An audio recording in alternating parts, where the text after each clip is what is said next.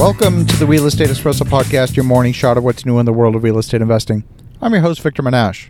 Thank you to all the loyal listeners, and in celebration of 100,000 downloads, we have a huge giveaway. We're giving away an autographed copy of Robert Kiyosaki's latest book, Second Chance. If you'd like to win an autographed copy of Robert's latest book, send an email to victor@victorjm.com and put 100,000 in the subject. We'll be holding the drawing on the last day of October, and the winner will be announced on November 1st. Send your email to victor@victorjm.com with 100,000 in the subject line.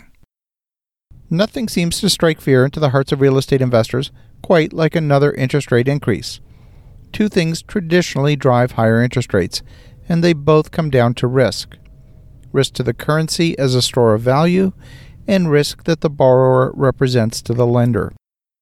We typically refer to the first risk as inflation. In the presence of inflation, the value of the dollar goes down, and that's why we see interest rates, for example, of 65% in Argentina right now. Confidence in their currency is terribly low. Interest rates also affect the cost for businesses to invest in future growth. Central bankers can influence economic activity by either raising or lowering interest rates. Low interest rates stimulate investment, and high interest rates discourage investment.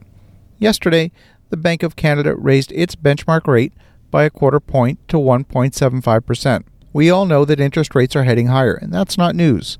What has changed is the guidance on future rate increases. Gone was the language about moderated future increases. The recently negotiated free trade agreement between Canada and the U.S. removed some of the prior uncertainty on the economic outlook.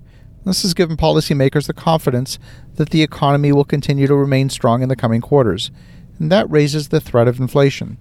Higher interest rates are seen necessary to keep inflation in check below the target of 2.5%, and it's widely expected the central bank rate will settle into a more normal range, somewhere between 2.5% to 3.5% over the next year. So we're looking at a number of additional rate increases, and the same is true for U.S. central bank policy.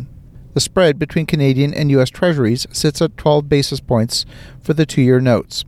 This means that the interest rates and the rates of return for the sovereign debt of both these countries, Canada and the U.S., are very tightly tied together. The Canadian dollar rose slightly against the U.S. dollar as money markets consider U.S.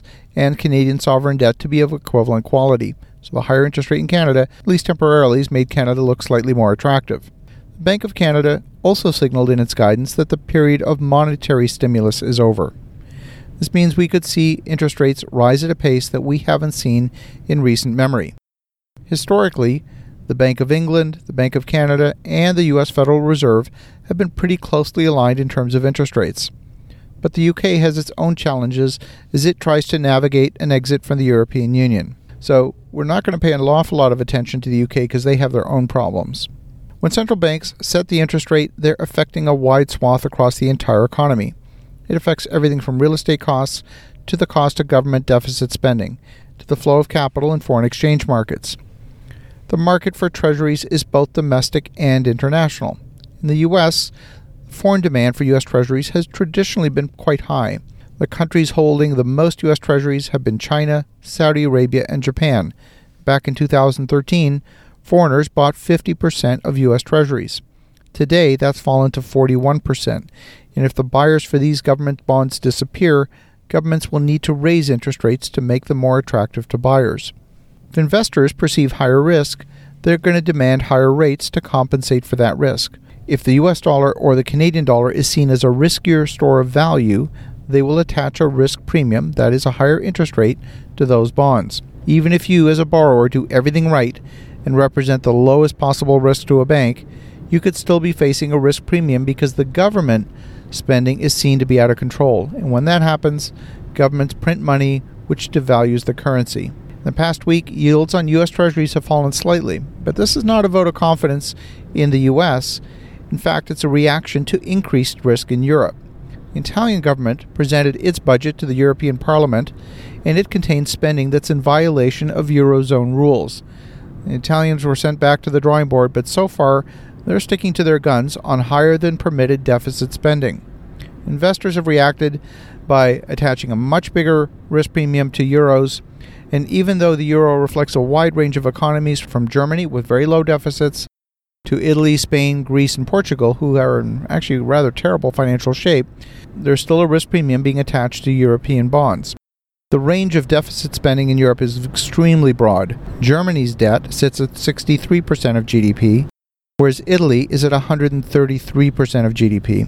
Investors have been shedding Italian government bonds like crazy, and Moody's just downgraded Italian government debt to one level just above investment grade.